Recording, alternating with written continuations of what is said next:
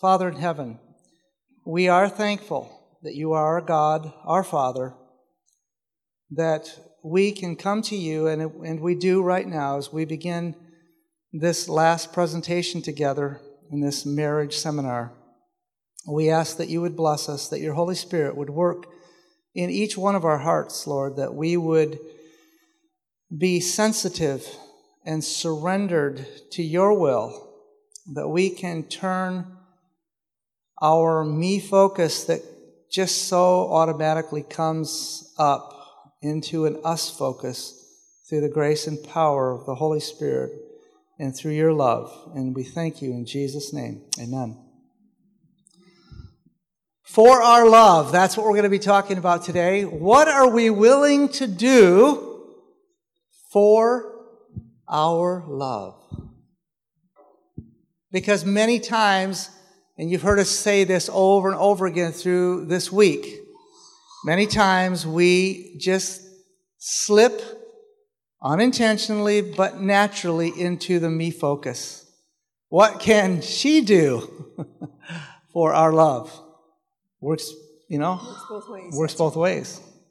So today we're going to be talking about how we can really grow our love. Speaking of growing, we were asked to do the Michigan Conference Marriage Retreat up at Camp Sabo a year ago, March.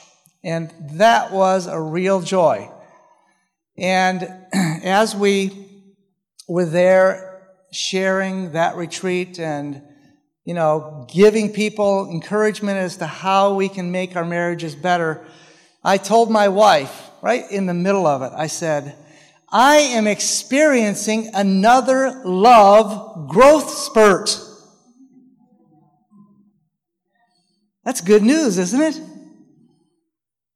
And it was. And you weren't even surprised. No, before he ever said anything, I knew it was happening. I was feeling it. I was a part of it.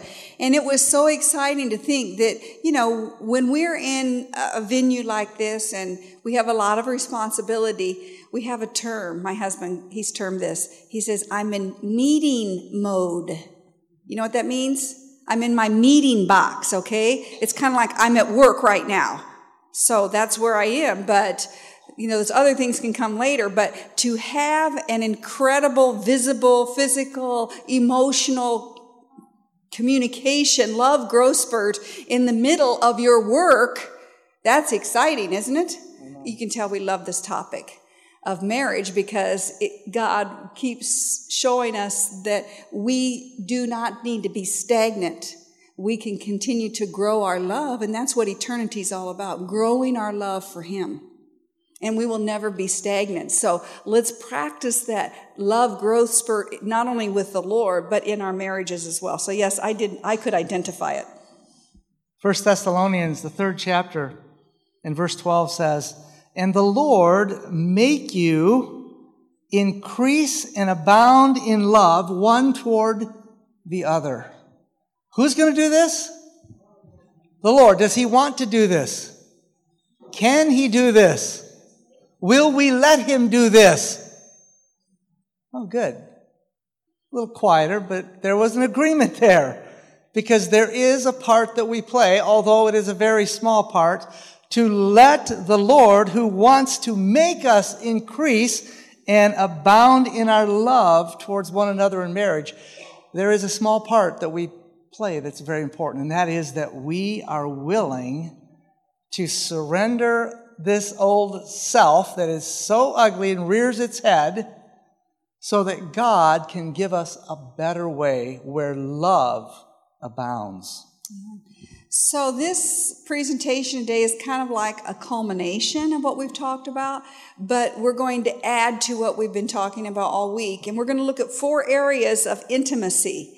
So we're going to be discussing the topic of intimacy today. Now, we talked about it yesterday, and so if you have your children here, this one's okay for them to be on, okay? So we're going to talk in adult terms, and anyway, it'll be fine. So we're going to talk first about the intimacy we have in our communication. Then we're going to look at emotional intimacy in the marriage relationship. physical intimacy in the marriage relationship, and last but not least, most important, our spiritual intimacy in the relationship. So the communication intimacy, because communication or the lack thereof or ineffective communication is so destructive to the marriage, it's the number one reason, as we've said earlier, that marriages separate and break down, and some ultimately and tragically end in divorce. We need to develop communication intimacy.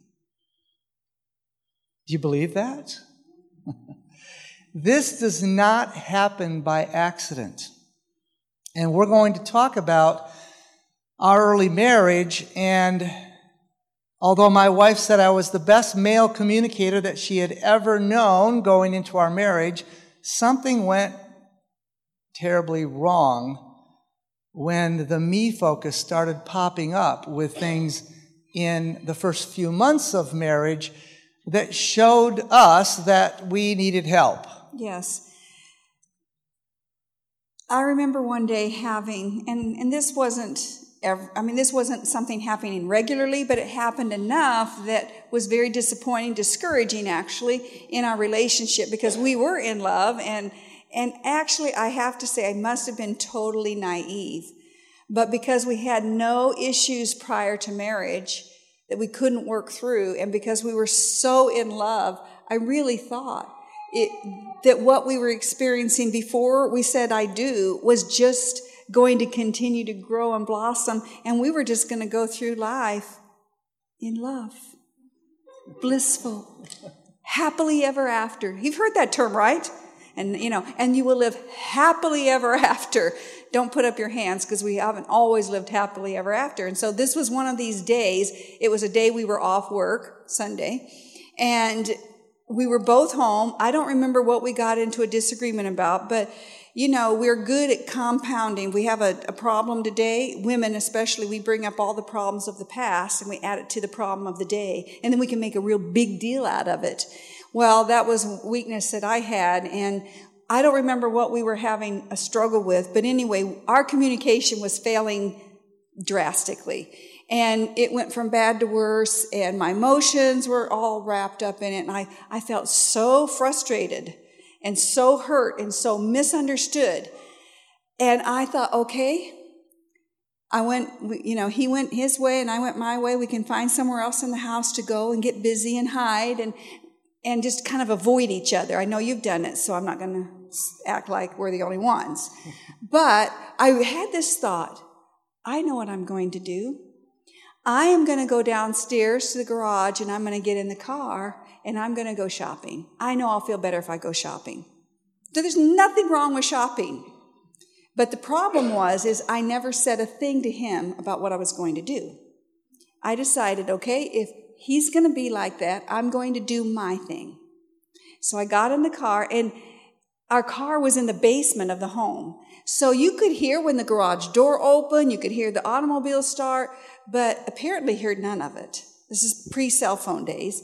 And I drove myself into town, and I started shopping, and I was going to drown my sorrows in shopping. And I was absolutely miserable. I felt totally guilty for acting like a child and huffing out of the house and doing my thing and being actually crude and rude to my husband and not saying anything to him about it.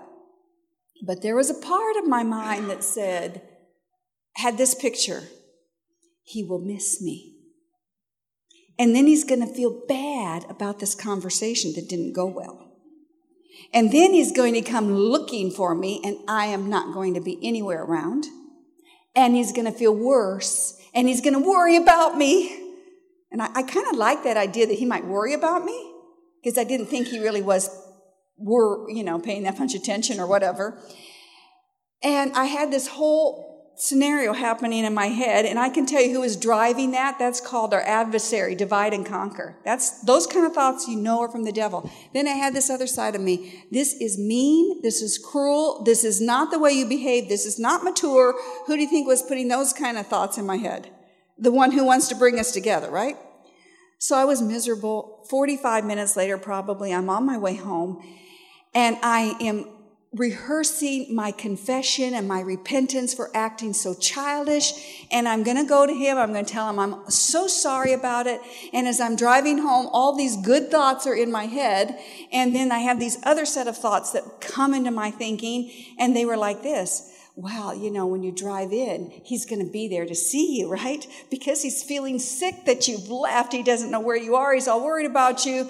And he's going to be standing outside looking because he knows you're gone somewhere, looking for you to come back. And I came... A wonderful imagination. I came around the corner. He wasn't outside. He wasn't in the garage.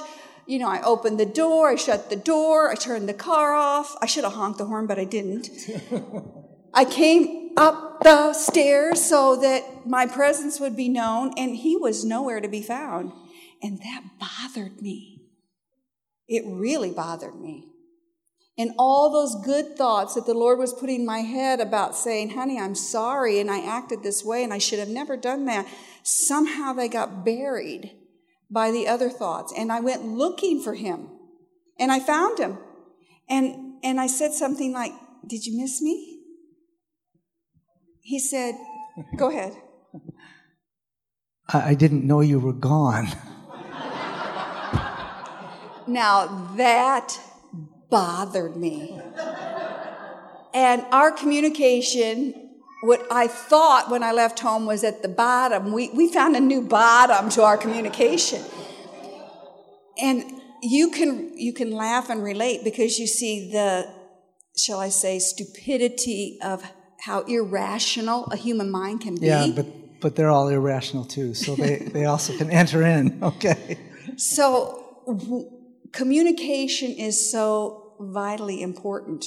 And I hope you captured through this illustration that we have two voices constantly speaking to us. Satan and self, which causes us to do irrational things. And then we have the Spirit of God calling to our heart that wants to restore the relationship and to build communication and to bring harmony, love, and unity back into the relationship. So, yesterday we talked about mutuality. And we began to understand that if we wanted to break the cycle of malfunction, which we also talked about this week, that we're going to have to stop, at some point, going back to my default mode, her default mode. And it looks like this. If she would just understand where I'm coming from, if she would just get the picture that I'm trying to portray, we wouldn't have these breakdowns in communication. Why doesn't she get it? And she is saying the same thing, in her personality. Yeah. Why can't he just understand? Why can't he just listen to what I'm trying to tell him? And so we began, because by God's grace, we were in love and we wanted to grow our love. And so we began, and what we've tried to encourage you through the week, we began to really listen with understanding. That means really listening to know what she's trying to say, what she might not be saying right, but get the essence of it, because my desire is to understand her, which is very different than the me focus, which is my desire to get her to understand me. Now, this is not complicated in theory. It is very complex in reality, because I keep calling it the default mode. Our natural tendency is to want to be understood, because, come on, everybody knows I'm right. How many people do you know that go around saying, I don't think I'm right. I don't think my opinion's any good. I think everybody else is right. We naturally go there, And when we start to hear something that crosses us, we naturally want to go and interrupt. Or go and say, it's not like that. And we began to realize we need to listen, to understand, and not be worried. Self is always worried about the outcome for me. And I tell you, when we switch our frame of mind under the inspiration of God, that's what true Christians are wanting to be in the will of God, okay? When we let Him work in us, and our real desire is to be us, it is an amazing thing. And you can begin to have understanding communication, which will give you aha moments and say, oh, is that what you're really like? Is that what you really meant? And it begins to revolutionize our communication. So the intimacy of communication, there's many aspects of that. We spent a whole presentation on communication, but we're going to add some things we didn't talk about the other day that really spice up our communication. It's looking for opportunities to say these one-liners, not because we think, and we have to think, okay, what shall I say today? And we go write it down, and then we wait for the moment, and we say, oh, here, let me see. Oh, this is what I need to tell you today. No, that's not what we're talking about. We're talking about spontaneous responses in communication, one-liners that show a very deep level of intimacy, love, and connectedness. An example of that, I'll say to my husband sometimes, I just love being with you. I just love being with you. It can be in the middle of a workday. It can be as we're traveling to an event. It can be, taking a walk together. Just when the thought comes, express the thought. That one line is a message of intimate communication that reaches His heart and makes us automatically gravitate closer together. Amen.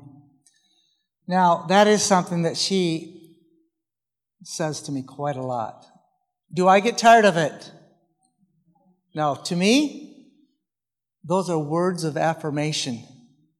That's my number one love language. I don't get tired of it. Now, she doesn't overuse it, but I tell you, I don't think she could overuse it.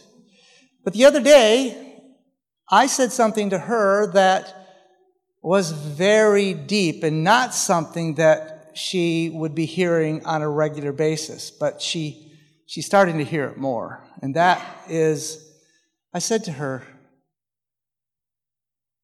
I love that quiet.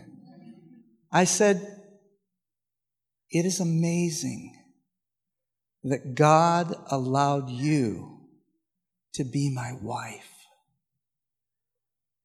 And you would have had to have been there. Well, no, you wouldn't have to be there. She was there.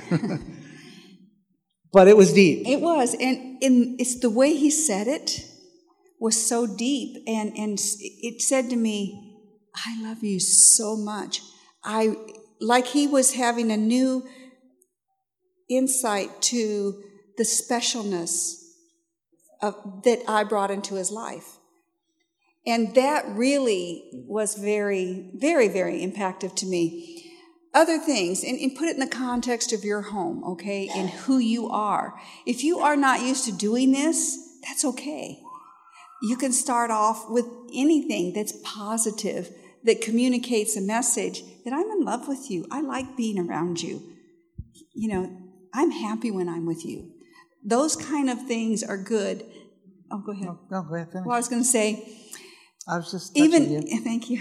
Even though my mom lives with us and my husband is very attentive to her, I say to him, it's so special to me the way you treat Mother. Or I appreciate the way that you treat Mother. It's like you treat her like she's your own mother. That, just expressing that to him, how do you think that makes him feel? Great. And like he wants to be more attentive to who? Mother, right? So. But that's not why she's saying it. No, I'm not saying that. To make me more attentive. No, but I appreciate it.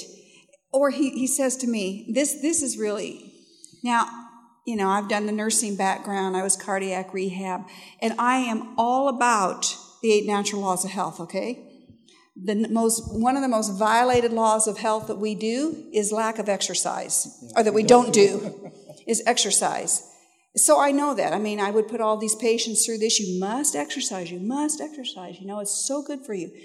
But life is a busy place, and we get busy and consumed, and that's usually the first thing that we drop off. And I'm guilty of that. But even though it can be my habit, and I'm maybe exercising for weeks at a time without missing any day, and my husband sees me heading out to the exercise room and the treadmill, or he sees me putting on my shoes, I'm going for a walk. He says, honey, thank you for exercising. He says, it really means a lot that you take care of yourself, that you want to have a healthy body. That tells him I want to live a long time with him, right? I do. So those things that happen routinely in the home, when he shares that with me, that is a motivation for me to get those shoes on the next day if I don't feel like it. It's a motivation for me to get over there and put that treadmill on and pump, put the elevation up and run the speed up or whatever it is. He has been a tremendous encouragement to me to be faithful in exercise, even though I know I should. Yeah, for me, I used to be a person that exercised when I had time, or I was a person that thought, I don't really need to. I do a lot of activities and I'm athletic. But in 1993, I had a herniated disc. And I won't tell you that whole story, but that changed my whole outlook on exercise. And I started walking 4 miles a day. And from that time on, 1993 to today, exercise is something I love. Mm-hmm. I no longer say, do I have time to fit it in? I'm so busy. Yes, I am busy. But it's just, again, it's the frame of mind that we have. And if our frame of mind towards each other is becoming more and more of that mutuality of wanting, this is something I can do for our love. Whatever it is. One of the things I love to say to my wife, and I say this a lot, there is nobody in the world that I would rather be with than you. That's right. And she knows that. And I'm glad about that. And the nice thing is that it's absolutely true. That even makes it better, right? So I've had some people that, it's like, well, help me think of some things I could say. It's like, no, we're not going there, okay? I want you to think about reality, and if that reality doesn't look good, I want you to do something about making it different, because God wants to help you do that, okay? I'm not going to give you the lines you need to say about that person. That's right. And if you go back to the first day and you wrote that list, and hopefully you're adding to it as you let your mind go back to those early days before marriage, you will have a good baseline of information on which to start making your communication more intimate, just based on that list itself. So we want to talk about emotional intimacy for our love. This is another important aspect of keeping our relationship growing in love and in intimacy. We need emotional connection and intimacy. When we use the word intimacy, we usually think of a particular act that happens, every so often, however that is in the framework of your marriage. But intimacy is about so many other things that makes the act that we usually think of so special. Without these areas of intimacy being developed in our relationship, then the likelihood of having a miracle later in the day is getting pretty small. Okay. So especially for women, men, listen up, emotional intimacy is extremely important. And I want to say it's important for the guys too. But usually we women get tagged with, we're the emotional being in the relationship. But it is important, healthy emotions. Yeah, both of us need that. I can remember shortly after we got married, a lot of memories coming back here. In fact, when we've been walking in the morning, I just had to throw this in. Okay, well, you're on the clock, though. Yes, very quickly. There used to be railroad tracks that went out here into Edmore. And anyway, I told my wife that one time I walked into Edmore. Wasn't really supposed to, but don't tell anybody, okay? But we've been walking on that new bike path. Well, it's new to me, and it's been a real joy. But many memories coming back here. And one of the memories is that I had two of my dearest friends. We were kind of called the Three Musketeers back in our senior year. One of them is dead now, and Jeff, unfortunately, died when he was 28 years old. But before he died, I wanted to take my wife to be with him at a special gathering for many of our friends and some of his relatives. And I was so excited about taking her and introducing my new bride to the family and some of the friends that, we had gone to school together and so forth. And it was exciting. We got there. I knew nothing about, that she had any allergies or anything. And we got there, and it was in the middle of hay season. And there were hay fields around Jeff's farm, in his house. And now we're sitting there. She hadn't been there more than how long? 15, 20 minutes at the most. Here's the scenario. I know him. He's my husband. And I know Jeff because he sang at our wedding. So I met him, over the course of our wedding weekend. Other than that, I know no one. And he knows everyone. So I'm coming into the situation a little bit intimidated and insecure and wanting to make, of course, a good impression, right?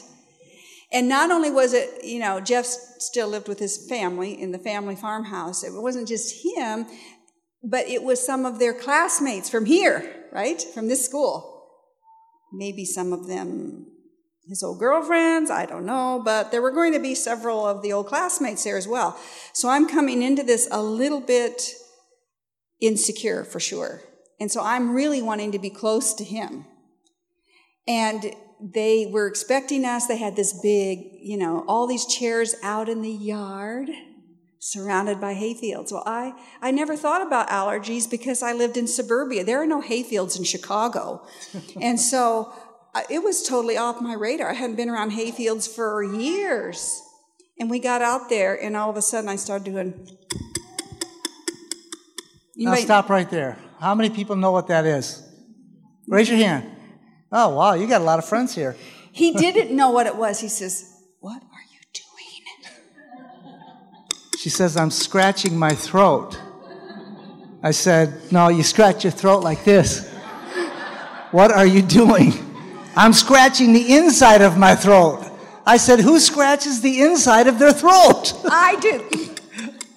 So we're trying to have a very discreet conversation amongst all of these people, and then the sneezing began. And it did not let up. I sneeze, and I sneeze. Usually, you sneeze 2 or 3 times, clear the dust, you're good to go. He said... I said to her, "Honey, can you just control yourself?" I was trying to. And, of course, I didn't realize, I had forgotten as a child, I was extremely allergic to hay and certain grasses. So I'm actually, looking back now, I was heading for a medical crisis. And he's worried about how are we going to look amongst his friends? I said, how am I going to look? No, how's he going to look? Because he wanted to make a good impression. And here is his wife, his brand new bride, acting like this. Well, we got, Jeff's mom brought me a box of tissues. And finally, I just had to leave and go into the house because I could hardly breathe out there. And I couldn't control myself. My eyes are watering, and they're itchy, so I'm doing this. And that didn't help. And then they're swelling, and I really was getting to have a distorted, look. And he's out there visiting with his friends and having a good time, and I'm in the house totally miserable. And I am starting to get upset with him because I'm left out. But I actually had to leave. And, of course, going in the house, I thought I would get some relief, but it's a farmhouse. They didn't have air conditioning, so all the windows are open, so it didn't help a lot. Anyway, we were there. We survived the 2-day weekend. And I didn't spend any more time outside. I spent most of the time in the room, sneezing, digging my eyes. In the morning, they would match shut. I'd had to peel them apart like this. Anyway, emotionally, that was devastating for me. I felt like a failure, a fool, let him down. And, I think at first he was embarrassed. Then he got frustrated. But I have to say, by the grace of God, before we left there that weekend, he had turned to compassion and understanding. Yes, thank the Lord. But you heard that. The me focus, there's the default again. It's like, this is not turning out right for my friends. No, for you. I know, but I'm saying they're getting the wrong impression. It's really not like this. She doesn't have big eyes that are swollen shut.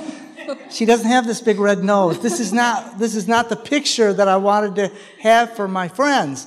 But that's self. And then, yes, a little frustration because she went through every Kleenex in the house, toilet paper. But then, like I say, guys are clueless. Eventually, I started becoming compassionate. That's right. Very understanding. And, sometimes we miss it at the front end. This illustration is to help us see. As soon as something starts to go awry, we need to tune into emotional intimacy, right? At that point. And knowing I was coming back to Michigan, and I wasn't sure how many hayfields would be around here, I brought allergy medicine I know works for hayfields. It's in my purse. I haven't let go of it since I've been here. Praise the Lord, I haven't needed it. But back then, I didn't understand, and they didn't have a lot of options back in that day because it's a long time ago. Talking about the old days, right? Yeah. So there's a reference here in Adventist Home, page 106, that behooves each of us to take on board in our thoughts and heart about our relationship, especially in the context of intimacy in our relationship. Be determined never to grieve or injure your spouse, period. Maybe exclamation point. Yeah, so if we keep that in the forefront of our thoughts, be determined never to injure or grieve your spouse. We will avoid many pitfalls in the area of emotional intimacy, not working. Number 3, we want to talk about physical intimacy. And again, this will be fine because we're going to highlight what that really means in the broader picture of daily life.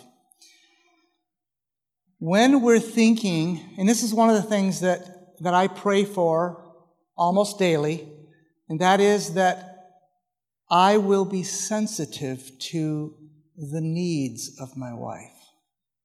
Inspiration says, do all that you can. Actually, it says, do all that lies within your power to make her life happy. This is not indulgence. It means a sensitivity to the awareness of what I can do to contribute to the happiness of my wife. And having that mindset, there it is again, that framework of mind and the us focus, it really makes a huge difference. God answers those prayers. Now, something very interesting with my wife, okay? I've been doing this informal survey all over the world, okay? So you listen to what she does, and I'm going to ask and see if anybody else tunes into this. Ladies, maybe it works with men too. Yeah, I'm sure it does. But anyway, sometimes we're often on airplanes flying, and I will just, I'll have my arm around my wife and pull her over to me and touch her neck. And she'll go, what were you thinking? I said, what do you mean? She said, you had some very specific thoughts then. I said, so how do you know that? She said, I could tell through your touch. She was right. Okay? And I don't let him off the hook. He has to answer the question. Okay? What were you thinking? See, he tries to divert me with, these other questions, and I bring it right back to him. So I just want to know, when that happened, what was the line of thought that went through, from here to here, or however it goes through, what were you thinking? And he tells me, and I already know it, but I like to hear it, right? We like to hear it. That's that intimacy and communication through the intimacy of touch. So I became aware of this very early in our married life, and I have tried to fake her out numerous times, okay? I can't tell you how many times. I've tried to so, we'll be done with that conversation. I've told her what I was thinking, and then I will come back and, a little while later, and I will do or that. a different trip. Or a different trip. And or at home. And I'll be trying to just do a test. Okay? That's all I'm trying to do. Just a test. She goes, fake, counterfeit. I said, how do you know the difference? I'm touching you with the same pressure. She said, it's the thoughts. He even has tried to recall which finger moves across the neck first and get it in the exact order with the exact pressure in the exact part of the neck, just to see. And I can always tell the difference. She's never missed. So that's a challenge to a guy, right? Someday I've got to be able to fake her out. No, you don't. You have to always be honest. Okay. So that's an example of physical intimacy, right? It has nothing to do with what we think of as intimacy. It's just simply an expression of the closeness we feel. But physical intimacy isn't just limited to touch or physical contact, okay, to be physically intimate. Because truly the definition is looking for ways in a physical or tangible way to make the other person's life happier and better.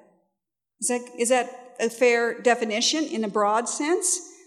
And if we paid more attention to this in our day-to-day time together, however much that may be, we will see the other aspects of our relationship growing more intimate. Let me give you a couple of examples. There are many. Wow, there's a lot on here. We'll never get to all those. Okay. One of the things my husband does is when my mom and I are going to go shopping, or if we're going to run into 30 miles to town to get our mail and come home, he will go out to the garage. He will bring the car up. If it's wintertime, he will turn on the heated seats, get the car warm, and then help my mom and I out to the car. Then he will go to the gate, 1/10 of a mile from the house. He'll open the gate so I don't have to get out of the car. And he'll give me a goodbye wish, kiss, wave, whatever. We drive off. He shuts the gate. That is physical intimacy. It's saying to me, I love you. I want to make your life easier right now. I want to do something special for you. And it's all spontaneous from his heart. That is a big wow for me. And I never expect it. And some days I'll even say, honey, don't worry about it. It's okay. I don't mind getting out and opening the gate. No, I want to go. Sometimes he'll ride with us, and sometimes, no, I need the extra exercise. He'll run down to the gate, or, by the time we get Mother in the car, he has time to get to the gate. But anyway, that's a huge message. So much so he even likes me to call him on the way home. There's a certain part. When I get to this certain place in the road on the way home, I'm at this place. He says, I'll meet you at the gate. And he walks out, stops what he's doing, walks out to the gate, has it open, there greeting me with a big smile. That is huge to draw our hearts together. It's an act of physical care and concern to demonstrate his love and enhance our relationship. One of the things that I started doing many years ago when our children were still home, when we would have the blessing, wherever we were, I would give my wife a kiss. So if anybody's eaten with us, we've eaten with some of you, when we've been here. After we have the blessing, I give my wife a kiss. Now, only she really knows what all that means. Wherever we are in the world, that kiss is a simple appreciation of all that she does for me. All that she does for our family. And she knows that. It means more than that too, but that's the simple, okay? But doesn't cost anything, but it's meaningful. So we're hoping that as you see these different kinds of intimacy that are taken in the broader day, that you will come through with things that will, through the day, bring that intimate connection in these various ways. Too often we're consumed with what our agenda is, or what we have to get accomplished, or what project we need to get to the finish line, or the demands of our job or occupation, whatever. And we set aside our relationship. And I think that one of the difficulties we had at the beginning of our marriage, and it's not a problem now, but we still think differently. And that is, I could be at work and think about him all day long and still do all my work, even in nursing. It's mind-boggling for me. Now, I mean, in ICU, obviously I'm very focused, but I would have little flashes of him, and I'm already in my mind preparing my thoughts for when we're back together. And again, we talked about the cycle of malfunction. The first miss is misconception. I had a misconception. I assumed, because that's how I thought. I assumed that's how he thought. So one day I asked him, shortly into our marriage, "Did you think about me today?" And I paused. That's called failure right there. I paused because all I wanted to do was be honest. And I said, "Yeah, twice." "Twice," she said. "I've been thinking about you all day." I said, "Did you get any work done?"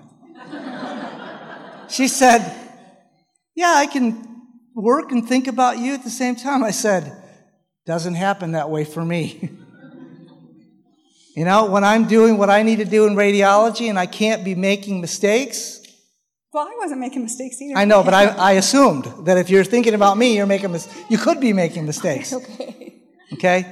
But I've come to understand long ago that women can do many things that men can't do. Multi-track thinking. But we talk about this because it's healthy for us to begin in the day to have the communication intimacy. So we're connecting through our conversations, our talking, our sharing, expressions of love, expressions of appreciation. We are doing that through the day. And then the emotional intimacy, we're looking for ways to emotionally be close to the other. And you have to put it in the context of your relationship, right? Because you can't do what we do. You have to do what you would do. And if you say, "Well, we don't do anything," well, God will give you something you can do, and He'll continue to grow it and put it within your framework, your personalities.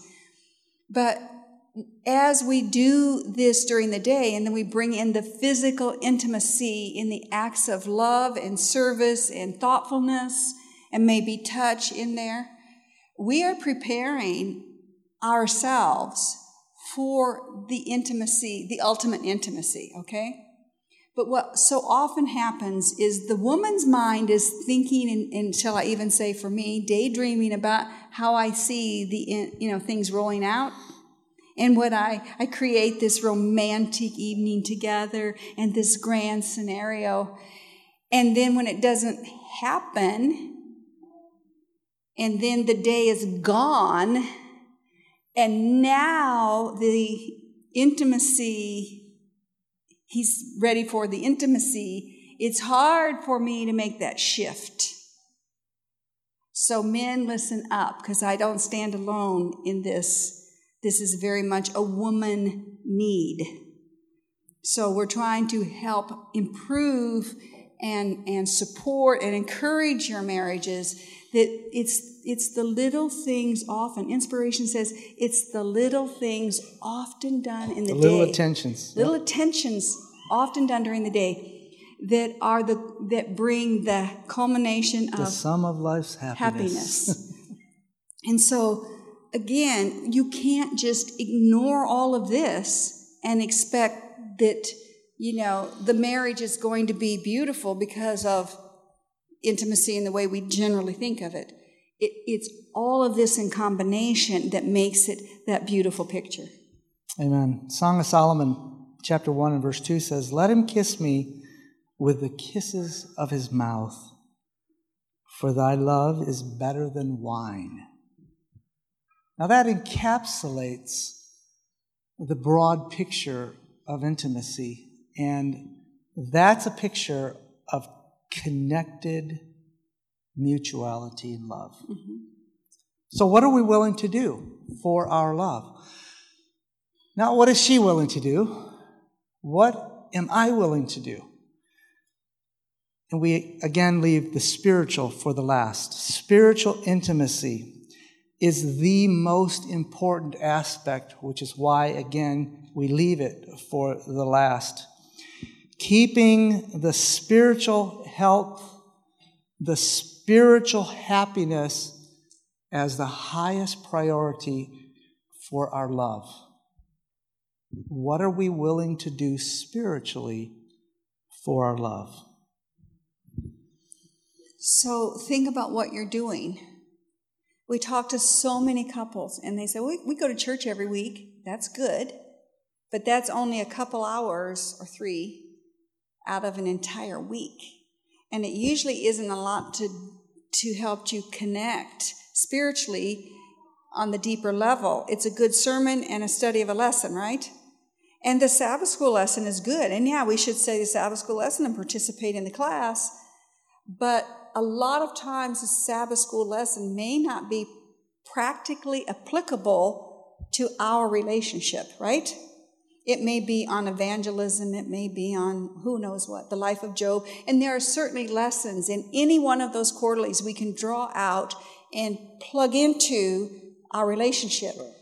But we just want to encourage every couple here to not just use that. That's a general worldwide format to continue Bible study as a worldwide church, to have unity in the diversity of cultures, okay? It's kind of like a connection point. We're all learning and studying the same thing. But we need to connect here as a husband and wife. So we encourage you in your devotional life as a husband and wife to pick something that's particularly meaningful to your relationship. If you know that there's areas in your relationship that you are struggling with, that you keep, falling to the bottom on or starting down that spiral on, at that point, let that be the topic that you start to study about through Scripture and inspiration. Find that topic, read about it, discuss it. How does it fit into our family? And what does it look like practically? And now what are we going to do about it to make that part of our lives as a couple? And that will really accelerate your spiritual intimacy in your relationship. Yeah, those of you that were here yesterday, we talked about the book Desire of Ages, and that was such a huge blessing to us spiritually, but bonding our spiritual intimacy. And I said yesterday that I've never lost track of my wife's spiritual health from that time forward. So as a result of that great experience together, we make time every morning for part of our spiritual growth outside of our personal prayer time and connection with the Lord. We make time as a couple, and we pray together and we read together. And that is a bonding time for us that is very mutually, spiritually edifying and growing for us in our spiritual intimacy. And we would encourage you to do that. Praying, we mentioned also that we pray in the evening out loud together before we close the day. That is another blessing that we would encourage you to do. It's very interesting. One of the ways that I have kept track of my wife and having her spiritual interest as a priority in my life is I ask her 3 questions. And these questions are not infrequent. They might not be once a week, but maybe not even once a month. They're, at least they're out there, and they're very important questions. And I begin with this question: how am I doing? Now, the very first time I asked that question to her, I had a bit of trepidation. You can understand why, okay? And her response, the very first time I asked it, was something like this: do you really want to know? Ooh. Yes, I was committed. And she answered. And it wasn't as scary as I thought it was going to be. But it was an open time. It was a meaningful time.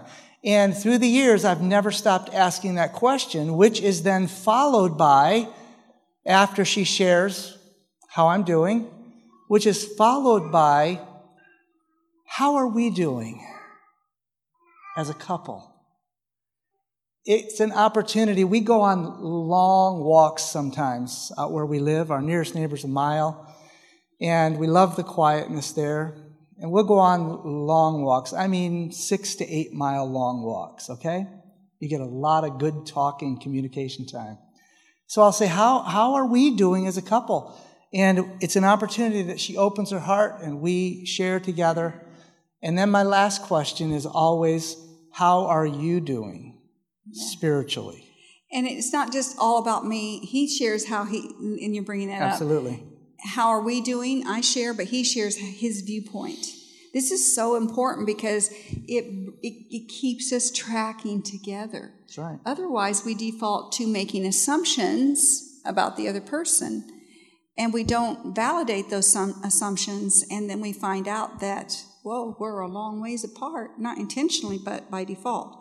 So that's very important. Yeah. And then how am I doing? And we talk about that and how he's doing spiritually. It's so important to really keep tabs and encourage one another, because everything we face in this world is designed by the adversary to disconnect us from the most important power and relationship we could have, and that's with Christ and his power to live in our hearts. And so it's not getting any easier in society. It's getting more challenging, and we need to keep this in the forefront of our thoughts. So it's still, the spiritual intimacy is involving the communication intimacy, it's involving the emotional intimacy, it's involving the physical intimacy, because maybe we're sitting together, we're holding hands as we walk or whatever, we're together, and then it's bringing it to our spiritual walk, our lives together. And one of the things that the Lord is, I say, still teaching me, and I've shared it with many women, and it's not just something women need to know, it's something men need to know. But we will always find something in the other that we don't like, okay? There's always weaknesses. I have them and he has them. But that cannot be our focus, okay? But so often that becomes a focus. And love is squashed by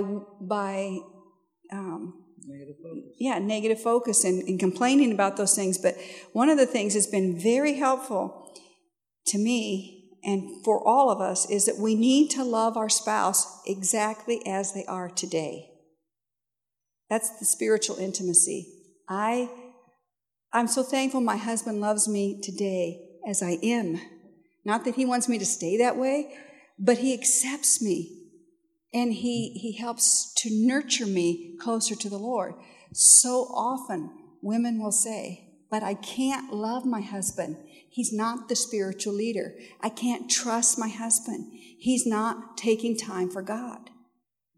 God doesn't qualify his love for us by how much we've attained, how much time we spend with him, or how much we have grown in our character into his likeness. He loves us exactly as we are this very moment.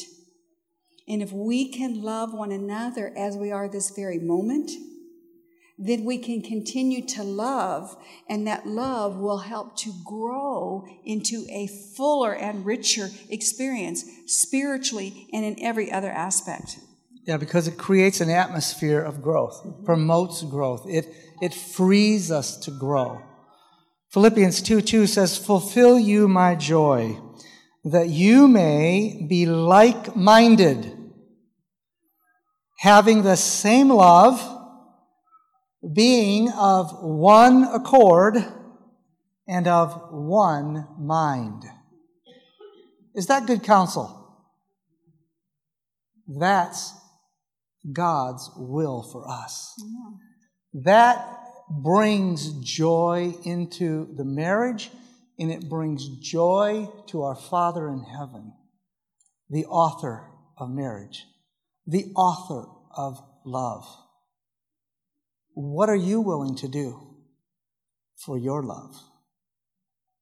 In closing, I'm going to share a song. This is going to be for my wife. So she's going to sit down, and I'm going to sing this song to her. And for every couple that's here, I'd like you to feel free to hold hands, to put your arm around each other. Pull them in close. I will be here.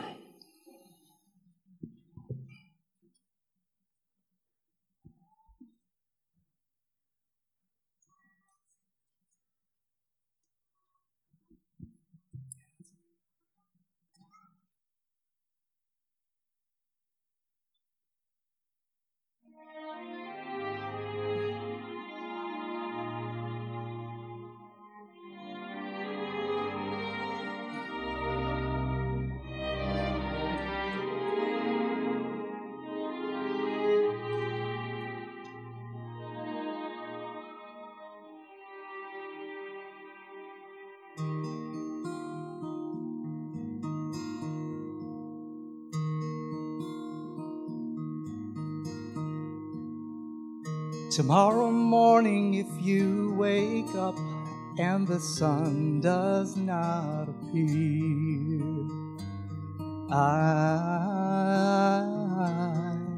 I will be here.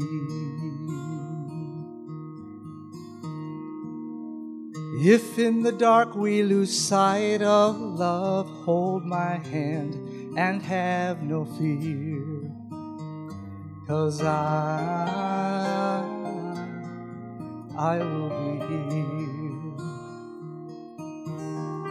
I will be here when you feel like being quiet, when you need to speak your mind. I will listen. I will be here when the laughter turns to crying, through the winning, losing, and trying, we'll be together, 'cause I will be here.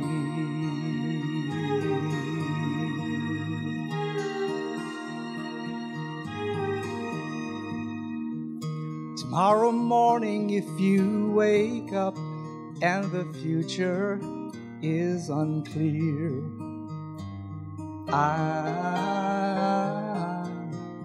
I will be here. As sure as seasons are made for change, our lifetimes are made for years. So I will be here. I will be here, and you can cry on my shoulder. And when that mirror tells us we're older, I will hold you, and I will be here to watch you grow in beauty and tell you all the things you are to me. I will be here. I will be true to the promise I have made, to you and to the one who gave you to me.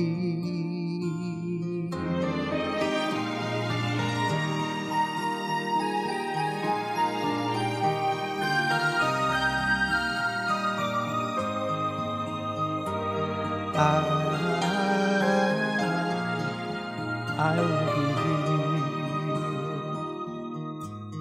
here. And just as sure seasons are made for change, our lifetimes are made for years. So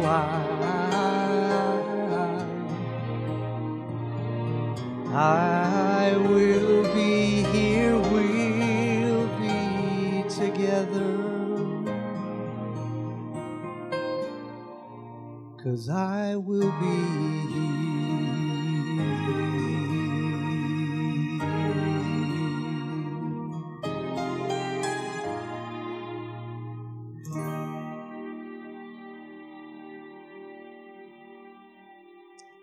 Can we stand together as we close in prayer?